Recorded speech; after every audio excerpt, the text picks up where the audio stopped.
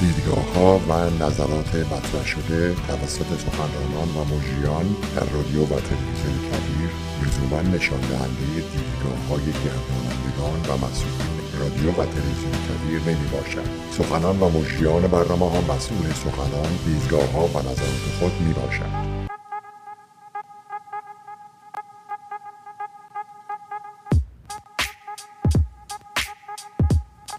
گفتگوی امروز در این برنامه درباره اهمیت لنفیست‌های تی در ایمنی، افزایش التهاب مغز، ناکارآمدی داروهای ایدز برای کووید 19، زندگی در ارتفاع به عنوان یکی از عوامل کاهش بیماریزایی در انسان و دست کم گرفته شدن تخمین مرگ و میر تا به امروز صحبت خواهد شد. با درود به همه بینندگان برنامه رادیو و تلویزیون کبیر و همینطور شنوندگان پادکست دانشکست، نظام الدین میثاقی هستم. سرفراز هستم که امروز میزبان این برنامه در مورد آخرین یافته ها در مورد ویروس کرونا و بیماری کووید 19 باشم. امروز 8 جولای 2020 مطابق با چهارشنبه 18 تیر ماه 1399 هست. اول با این شروع میکنم که یک نامه سرگشاده از جانب بسیار دانشمندان و محققان به سازمان بهداشت جهانی ارسال شد. در اون نامه صحبت سر این بود که انتشار این ویروس به صورت ایربورن یا از طریق هوا بسیار بیش از اون هست که پیش از این ما فکرش رو می‌کردیم. 239 تا پژوهشگر و محقق از 32 کشور مختلف این نامه رو امضا کردند، چون پیش از این سازمان بهداشت جهانی گفته بود که فقط در شرایط خاصی که یک عملها یا پروسیجرهای خاصی روی بیماران میشه، اون موقع هست که ممکنه این ویروس به نحوی وارد هوا بشه که انتشار این ویروس رو میسر بکنه و برای همین از استفاده از اکویپمنت محافظتی صحبت کرده بودن. اما الان به نظر میرسه که این ویروس اتفاقاً میتونه خارج از این که از طریق ریزقطره یا دراپلت منتشر بشه، ممکنه مدت طولانی تری هم در هوا به صورت معلق بمونه و انتشار اون بیش از اون هست که ما پیش از این فکرش رو میکردیم. این یک خبری بود که فکر کردم مهم هست در موردش صحبت بشه. یک مقدار اجازه بدید به اخبار بپردازم و بعد میپردازم به آخرین مقالات در ژورنال ها و نشریه های علمی. اولی از این که رئیس جمهور برزیل آقای جیر بولسونارو مبتلا به این ویروس شده. ایشون یکی از اون رهبرانی بود که این ویروس رو خیلی کم جدی میگرفت، در موردش کم صحبت میکرد، میگفت مثل ویروس های دیگری مثل آنفلوانزا هست و متاسفانه ویروس گریبانگیر خود ایشون هم شده و فکر میکنم که شاید جدی بودن این پاندمی الان برای ایشون بیشتر مشهود شده باشه. خبر دیگری از کشور سوئد هست. بین کشورها به خصوص کشورهای اروپایی تنها کشوری که تمهیدات فاصله گذاری و بستن چرخ اقتصاد رو خیلی جدی نگرفت و گفت ما میریم به سوی ایمنی گروهی یا گله‌ای و انقدر مهم نخواهد بود، سوئد بود. منتها الان که دارن باز میگردن و به چند ماه گذشته نگاه میکنن و هم فعالیت اقتصادیشون رو و هم درصد مرگ و میرشون رو در ازای هر 100,000 شهروندشون میسنجن، به نظر میرسه که متاسفانه یکی از بدترین آمار رو در تمام اروپا و به خصوص اروپای شمالی داره سوئد. و یک مسئله این هست که حتی اقتصادش هم با اینکه اینها باز نگهش داشتن خیلی فرقی با اقتصادهای کشورهای مجاورش نداشته. پس هیچ چیزی به دست نیاوردن، اما تعداد زیادی مرگ و میرشون بالاتر بوده نسبت به کشورهای مجاور. پس این روشی که پیشه گرفتن به نظر میرسه که روش درستی نبوده و خوب عمل نکرد. خبر بعدی این هست که دولت آمریکا به یک شرکت فارماسوتیکال، شرکتی که دارو میسازه به نام نوواوکس 1.6 میلیارد دلار داده که 100 میلیون دوز واکسن کرونا رو اونها به بازار بیارن. خب این یک قمار بزرگی به نظر میرسه در این فضای چند صدایی، به خاطر اینکه این شرکت به طور خاص هیچ وقت هیچ واکسنی رو به بازار ارائه نکرده و چرا این شرکت انتخاب شده و این عدد بزرگ بهشون داده شده خیلی مشخص نیست. خبر دیگر که خدمت شما عرض میکنم این هست که والت دیزنی گفته که از همین شنبه‌ای که میاد پارکش رو باز میکنه با یک سری توجه به توصیه‌های ایمنی و فاصله گذاری‌ها، اما مقداری از کسانی که دنبال روی دیزنی هستن و همینطور دانشمندان هشدار دادن که این کار ممکنه که به صورت زودرس داره انجام میشه و به خصوص در فلوریدا که یکی از پارک‌های بزرگ دیزنی هست شمار تعداد بیماران کرونا بسیار رو به افزایش هست و شاید این زمان مناسبی برای بازگشایی پارک والت دیزنی نباشه. حالا اجازه بدید بپردازم به اخبار علمی که در این هفته گذشته از چهارشنبه پیش تا الان جمع آوری کردم که با شما در میان بگذارم. یکی این هست که کسانی که بهبود یافتن از این بیماری به نظر میرسه که در چند ماه پس از بیماری آنتیبادی ها یا پادتن رو از دست میدن و دیگه در بدنشون این پادتن قابل اندازه‌گیری نیست. خب بعضی ها فکر میکردن که این چه پیامدهایی میتونه داشته باشه. یکی از پیامدهاش این هست که اگر شما یک اپیدمیولوژیست باشید و میخواید پیشاگهی بکنید که در منطقه شما یا در جامعه‌ای که تحت تحقیق دارید قرارش میدید چه درصدی از بیماران در معرض این ویروس قرار گرفتن و تنها به تست آنتیبادی مبادرت میکنید، احتمال داره که عدد و رقماتون دست کم گرفته بشه، برای اینکه تعداد زیادی از کسانی که کرونا رو گرفتن بهبود یافتن و 1-2 ماه ازشون گذشته ممکنه که اصلا در بدنشون آنتیبادی نباشه که شما بتونید ببینید. پس این یک مسئله است که باید تست های دیگری رو ما به وجود بیاریم و اختراع بکنیم که بتونه اون کسانی که در معرض قرار گرفتن رو به درستی تشخیص بده. مسئله بعدی این هست که اگر آنتیبادی هایی که در بدن ما هست اینقدر زود در فاصله چند ماه از بین میره و روش از بین رفتنش هم این هست که کسانی که خیلی بیماری رو خفیف داشتن در فاصله 6 هفته تا 2 ماه تقریبا همش رو از بین میبرن در بدنشون. کسانی که بیماری خیلی وخیمتری داشتن ممکنه 3 تا 4 ماه طول بکشه. اما صحبت سر اینجاست که اگر آنتیبادی از بین بره در بدن و ما دیگه نتونیم در آزمایشگاه اون آنتیبادی رو اندازه گیری بکنیم، آیا اون بیمار ایمنیش رو نسبت به ویروس جدید کرونا از دست داده یا خیر؟ جواب اون برمیگرده به این که روشی که بدن ما با این ویروس میجنگه به نظر نمیرسه که مختص به آنتیبادی باشه. به نظر میرسه که این روش از طریق سل میدییتد ایمیونیتی، یعنی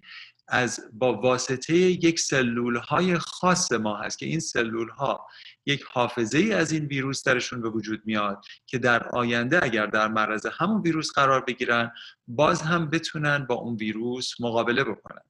این سلولهای خاص که در موردش صحبت میکنیم سلولهای لمفوسیت T هستن و اونها رو با تست آنتیبادی شما نمیتونید متوجه بشید. ممکنه تست های دیگری باشه که بتونیم از اون طریق متوجه بشیم که آیا سلول های تی ما میتونن مقابله بکنن یا نه. پیشتر از این هم در این مورد صحبت کرده بودیم. کسانی که بیماری رو بسیار وخیم‌تر میگیرن، سلول های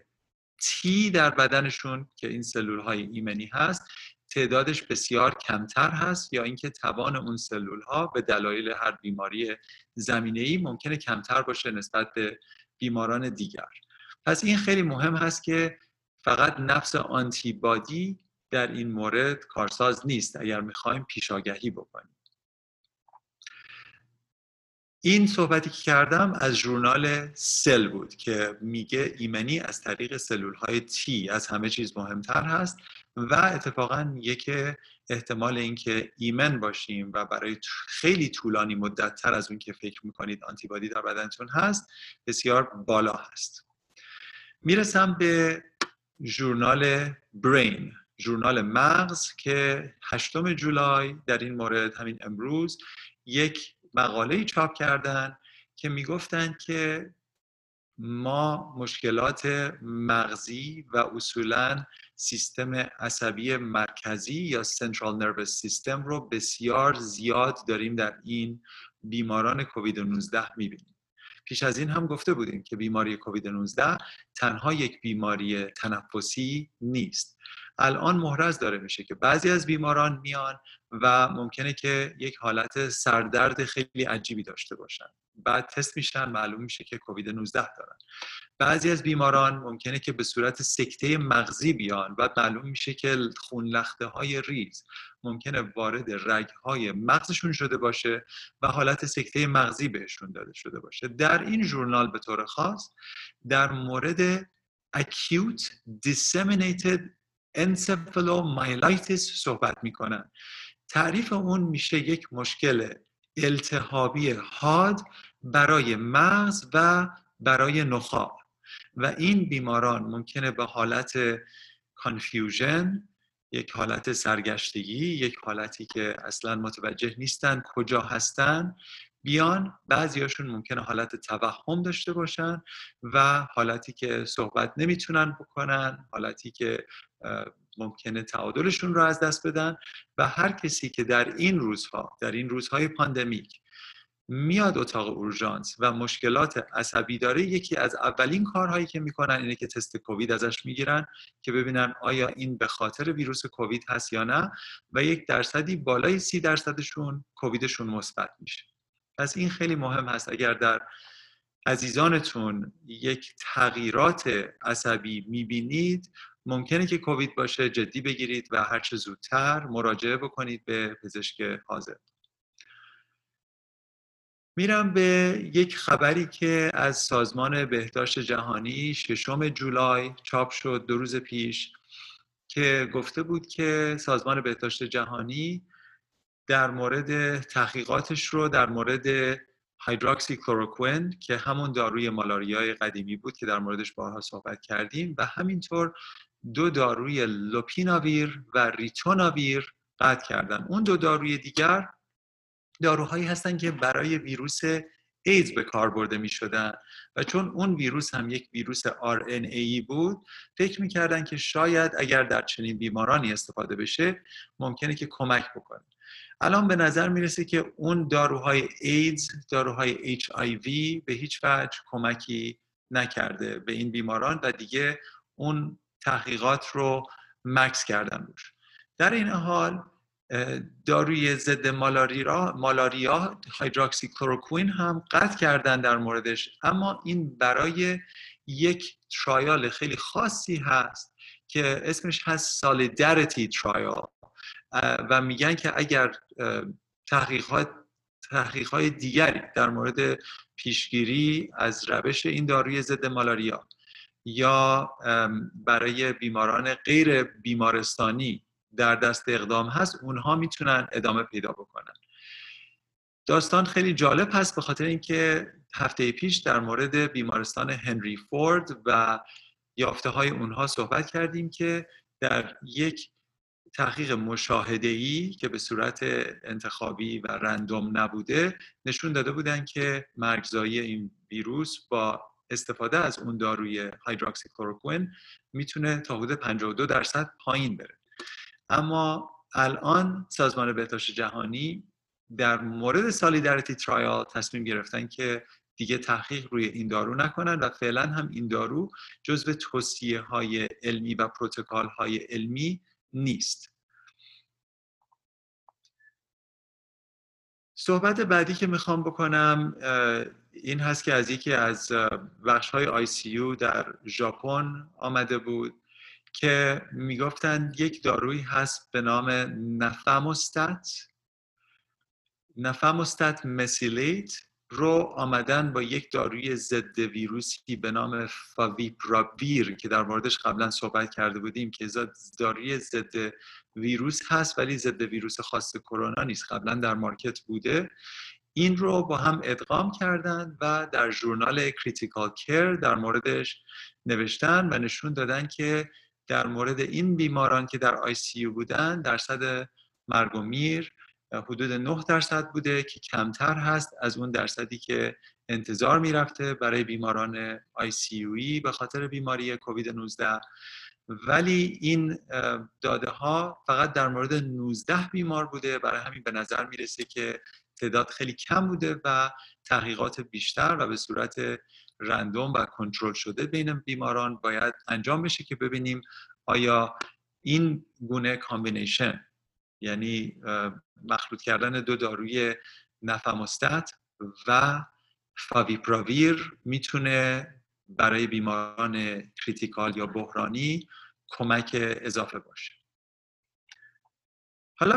میرسم به یک بحثی که مقداری جالب هست. پیش از این در این مورد صحبت کرده بودیم که در محیط‌هایی که گرم هست الان به نظر میرسه که انتشار ویروس خیلی بیشتر شده. مثلا در همین ایالات متحده ایالت‌های گرمتر مثل فلوریدا، مثل لوئیزیانا، مثل تگزاس و آریزونا و همینطور جنوب کالیفرنیا به نظر میرسه که عدد و رقم‌هاش همینطور روز به روز بیشتر هست. صحبت کرده بودیم که فضای تهویه مطبوع یا ایر کاندیشنینگ یک فضای خاصی هست که اجازه میده این ویروس بیشتر در هوا بتونه معلق بمونه و اینکه بیماران، کسانی که قرار بیمار بشن به حال انسان‌ها، در چنین فضاهای بیشتر جمع میشن دور هم وقتی که هوای بیرون گرم هست و این خودش باعث شده که چون رطوبت در این فضا کم هست و هوا مقداری خنک هست ویروس بیشتر دوام بیاره و احتمال انتشارش بیشتر بشه. خب این خیلی جالب هست برای اینکه یک داستان دیگری هم هست. جایی که اصولا گرم سیر هستن از سطح دریا خیلی فاصله‌ای ندارن.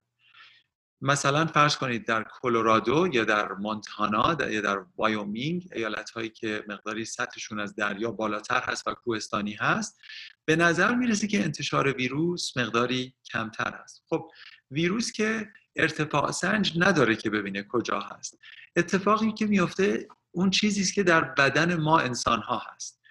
کسانی که اصولاً بدنشون عادت داره در جاهای بالاتر با ارتفاع تر زندگی بکنن، در بدنشون یک ماده‌ای به نام اریتروپویتن یا به صورت اختصار بهش میگن اپو بیشتر در بدنشون تولید میشه. این ماده باعث میشه که سلول‌های قرمز، گلوبول‌های قرمز خون بیشتر در بدنشون باشه و ظرفیت انتقال اکسیژن در بدنشون بالا میره. حتی خیلی وقتها شده که کسانی که ورزشکار هستن و میخوان که یک مقدار از نظر پرفورمنس کارشون بهتر باشه میرن و تزریق این داروی اپو رو میگیرن که بتونن به صورت دوپینگ یه مقدار بهتر باشه پرفورمنس و کارکردشون. خب این خیلی جالب هست برای اینکه به نظر میرسه که بیمارانی که در بدنشون این ماده اپو بیشتر هست کمتر مریض میشن و اگر هم مریض بشن به نظر میرسه که شدت بیماری در اونها کمتر هست. حتی بین بیماری‌های زمینه‌ای، بیمارانی که مشکل دیالیز دارن چون معمولاً کمخون میشن، یکی از روش‌هایی که دکترها سعی میکنن کمخونی اونها رو جبران کنن با تزریق این داروی اپو بهشون هست و به نظر میرسه که مرگ و میر بین بیماران کلیوی و دیالیزی خیلی فرقی با بیماران دیگر نداره، با اینکه اون خودش یک بیماری خیلی ناتوان کننده و مزمن و سختی هست. این هست که به نظر میرسه که اپو هم مهم هست و شاید یکی از دلایلی که در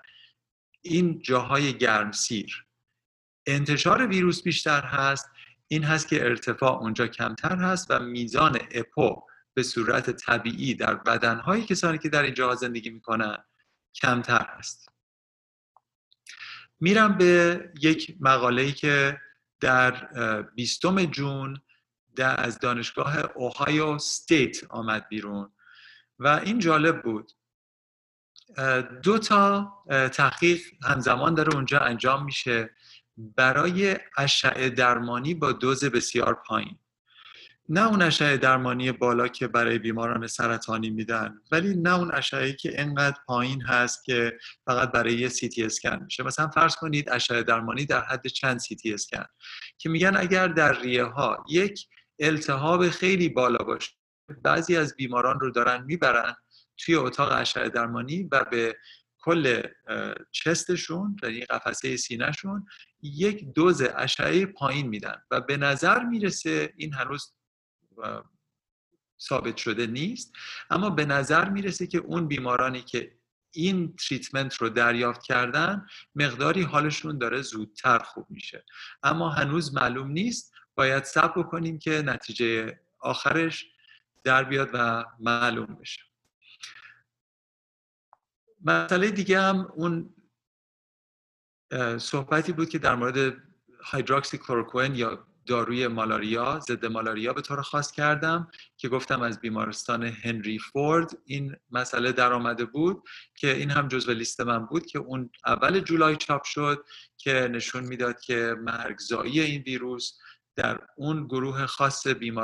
بیمارستان هنری فورد حدود 52% کمتر بوده،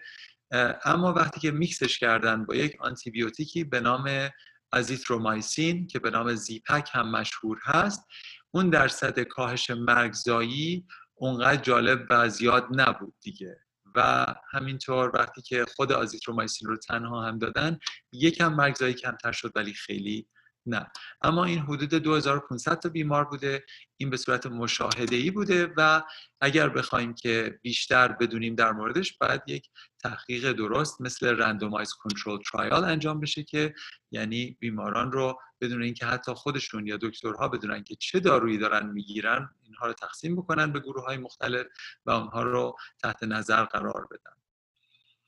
صحبت دیگری که دیدم و جالب بود در ژورنال سل بود که در 26 جون چاپ شده بود که در اونجا میگفتند که اون ویروس کرونا که از چین آمد بیرون و بعد به اروپا سرایت کرد، به ایران سرایت کرد، جاهای دیگر، یکی از برجستگی‌های روشون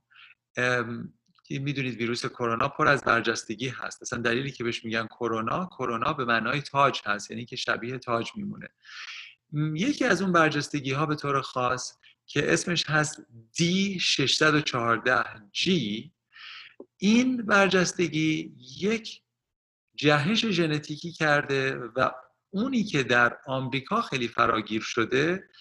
اون برجستگیش الان به G614 تغییر پیدا کرده و میگن شاید یکی از دلایلی که این ویروس در آمریکا خیلی انتشارش راحت تر هم شده نه تنها یه مقدار تصمیمات از طریق رهبران و فرماندارها بوده، بلکه ممکنه که این ویروس بهش میگن یک فیتنس ادوانتیج پیدا کرده، یعنی اینکه یک امتیازی پیدا کرده که بتونه راحت‌تر بین انسان‌ها انتشار پیدا بکنه و به همین دلیل هست که اینها ما باید خیلی بیشتر توجه بکنیم فاصله گذاریمون رو، ماسک گذاریمون رو. در واقع ماسک گذاری خودش یک جور اضافه کردن بر فاصله گذاری هست، برای اینکه ویروسی که اینجا در بین ما در حال انتشار هست ممکنه که کمی از نظر ژنتیک فرق بکنه با ویروس هایی که در جاهای دیگر منتشر شده، اما به نظر نمیرسه که مرگزایی این ویروسی که کمی تغییر کرده بیشتر باشه. همینطور به نظر نمیرسه که انقدر متفاوت شده باشه که بتونه از ایمنی که از طریق واکسن ها در آینده به ما خواهد رسید گریز بکنه. اجازه بدید ببینم که بله، این هم آخرین چیزی بود که میخواستم خدمتتون بگم که 122,000 بیمار رو بین مارچ 1 تا می 30 امسال آمدن نگاه کردن در موردشون و بعد یه سری تحقیقات کردن بر اساس مرگ و میر، بر اساس داده هایی که از قبرستان ها، از آرامگاه ها میاد و اینها رو با سالهای پیش مقایسه کردن و توضیحی که میدن در این ژورنال جاما که Journal of American Medical Association هست در 2 جولای این هست که به نظر میرسه که مرگ و میری که به کووید 19 بستگی داره حدود 28% بالاتر هست از مرگ و میری که ما به صورت تایید شده در نشریه ها و در وبسایت های خودمون میبینیم. چرا؟ برای اینکه بسیاری از بیمارها ممکنه تست نشده باشن و ممکنه فکر کنن، فرض بفرمایید که ذات‌الریه گرفتن یا نفس تنگی گرفتن یا مشکل قلبی پیدا کردن یا مشکل سکته مغزی پیدا کردن و فوت شدن و هیچ کدوم از اینا ممکنه که تست نشده باشن که ببینیم واقعا اینها کووید 19 رو داشتن یا نه. به هر حال این عدد و رقم هایی که ما الان میبینیم به نظر میرسه که حدود 28% دست کم گرفته شده. الان که در آمریکا تعداد مرگ و میر بالای 130,000 هست، اگر 28% بهش اضافه بکنید میبینید که تعداد خیلی نزدیکتر میشه به 200,000.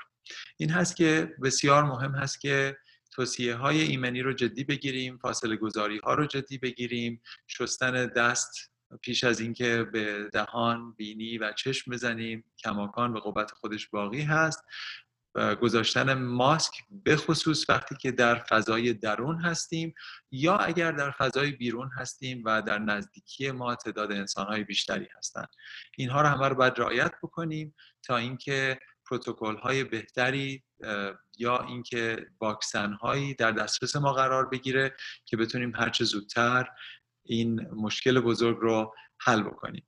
در آریزونا به طور خاص، ایالتی که من در اون هستم، درصد بیماری و شیوع اون بسیار رو به شتاب هست، هر روز رو به افزایش هست. این هست که به طور خاص به عزیزان فارسی زبانی که در آریزونا هستن من این هشدار رو بدم که این روزها از هر روز دیگر مهمتر هست که این توصیه ها رو جدی بگیرن و امیدوارم که سالم و تندرست باشن و از این ویروس به دور باشن. نظام الدین میثاقی هستم از رادیو و تلویزیون کبیر و پادکست دانشکست و خوشحالم که امروز رو با شما بودم. شاد و تندرست باشید.